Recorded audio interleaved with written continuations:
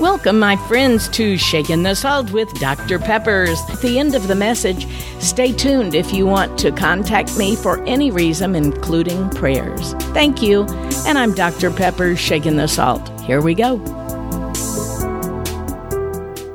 Last fall, when we were in Bermuda, we had already started planning for this coming, wintertime blah season, when my mother and brother were coming to visit because my brother Duke had a couple of speaking engagements, one in West Palm Beach and then one in Sarasota.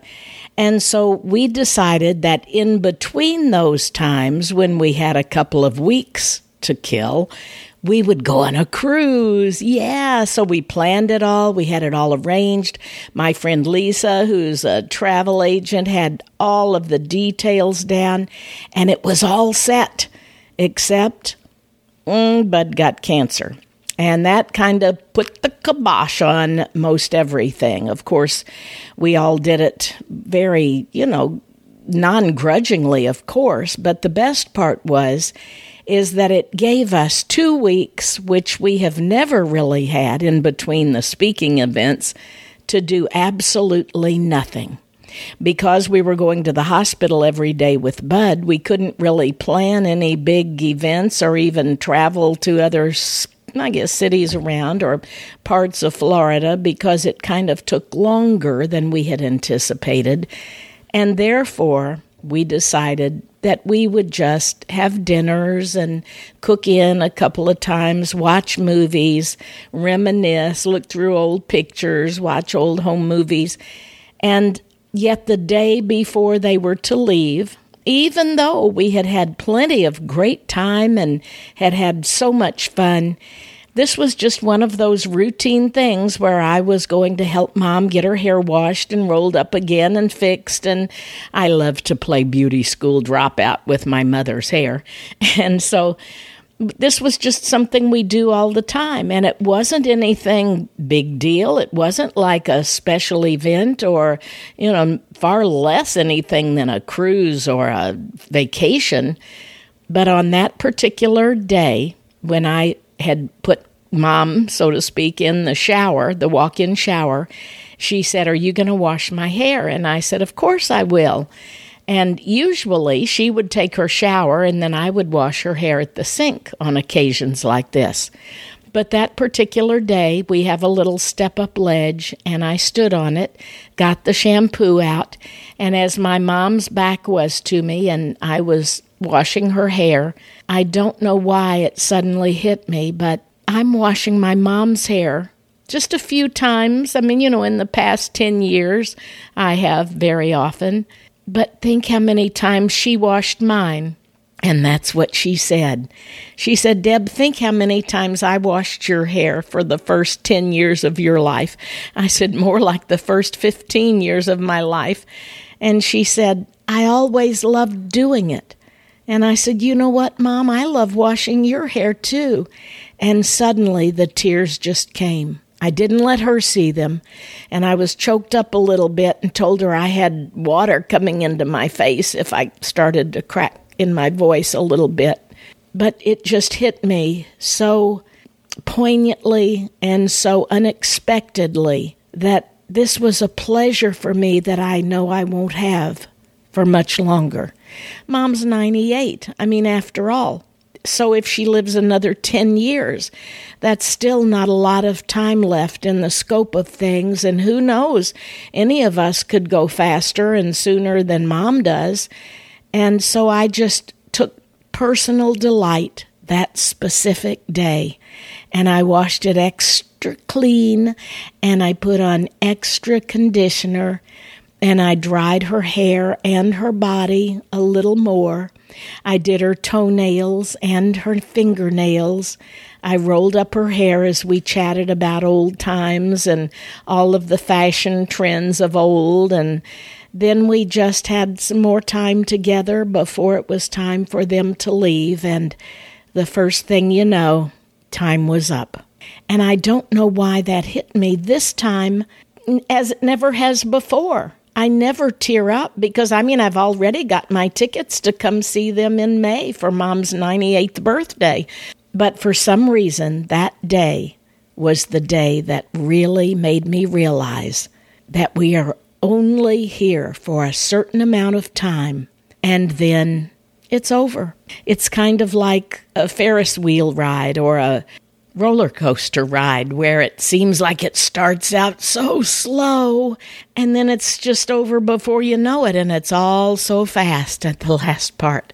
And there's a great saying that I still think about a lot. It says, only one life will soon be past. Only what's done for Christ will last. There's a scripture that says that your children and your grandchildren will remember you, and maybe down one more generation. Think about it. How many of us were really close to our great-grandparents? Not most of us. I only met one of my great-grandparents, and I only knew her from about the time I was 8 to 10 because she used to host university girls at the University of Missouri in her home there on the campus, actually, where she and my great-grandfather had lived. And I used to watch Grandmother Gray, as I called her, and all of the kids coming in and out. The teenagers at that time had the bobby socks, saddle Oxford shoes, and I just knew that that was a special lady to my grandmother, but I didn't really know her personally. And we see all these old family photos, and we think, oh, my children and grandchildren and great-grandchildren, I'm leaving such a legacy. But really, you'll be forgotten in a couple of generations. Maybe your pictures will still be around, and maybe some of your antiques, but that's it. There's only one of the 10 Commandments that adds a promise to it, and that's number 5. It says, honor your mother and father, that your days may be long. And I thought, my mom and dad both had long days and long lives, and so did my grandmother and my great-grandmother, and each of them, from what I have been able to determine, honored their parents. That doesn't assure that if you die young that you were bad to your parents. That's not it at all. But I do know that I've always wanted to honor my parents ever since I was such a horrible teenager and dishonored them and disobeyed them so much. When I finally came around and when I finally turned my life over to Christ, I wanted to be more like Him. I wanted to love like Him, not only to my family, but to my friends and to my neighbors, and to all of those who are around me, and even to strangers. So as we approach this week, and as I think about, this is the first week, seems like for ages since my mom and brother have been gone, and as we're approaching the end of my husband's long treatments for cancer, it's like a brand new beginning. And this spring will be a new time for a new life. And I just pray the same for you, my friends. Some of you are going through such grievous, hard times right now, especially our neighbor that I talked about last week. But I do know that every spring, when the grass is greener and the plants start to renew and the robins and the birds and everything seems fresh, and we do our spring cleaning, isn't it time to also renew and refresh in our own lives, our own vows, our own thoughts, our own faith? I want mine to be renewed. I still want to grow more and more and more like Him and closer to Him so that I can be used to bless others. Oh, my friend, if you've never trusted Christ as your Savior, let me tell you, you'll just regret that you didn't do it years before. What have you got to lose? I know you have a whole lot to gain, and if you think, well, I hate religion, and I hate the way people do, and you can hate all of that, but you have to love Him, the one that loved you so much. He gave His life for you, that you might not only have eternal life, but life abundantly as long as you are here. Won't you ask Him to forgive you of all of your past sins and the way you used to live, and then ask Him to be Lord of your heart, of your life, of your family, and of your future, for all of eternity and for now. I'm Dr. Pepper, shaking the salt. Thanks for staying on, my friend. If you would like to contact me, visit saltandlightministry.com.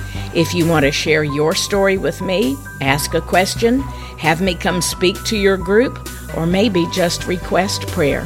Once again, saltandlightministry.com. Thanks and God bless.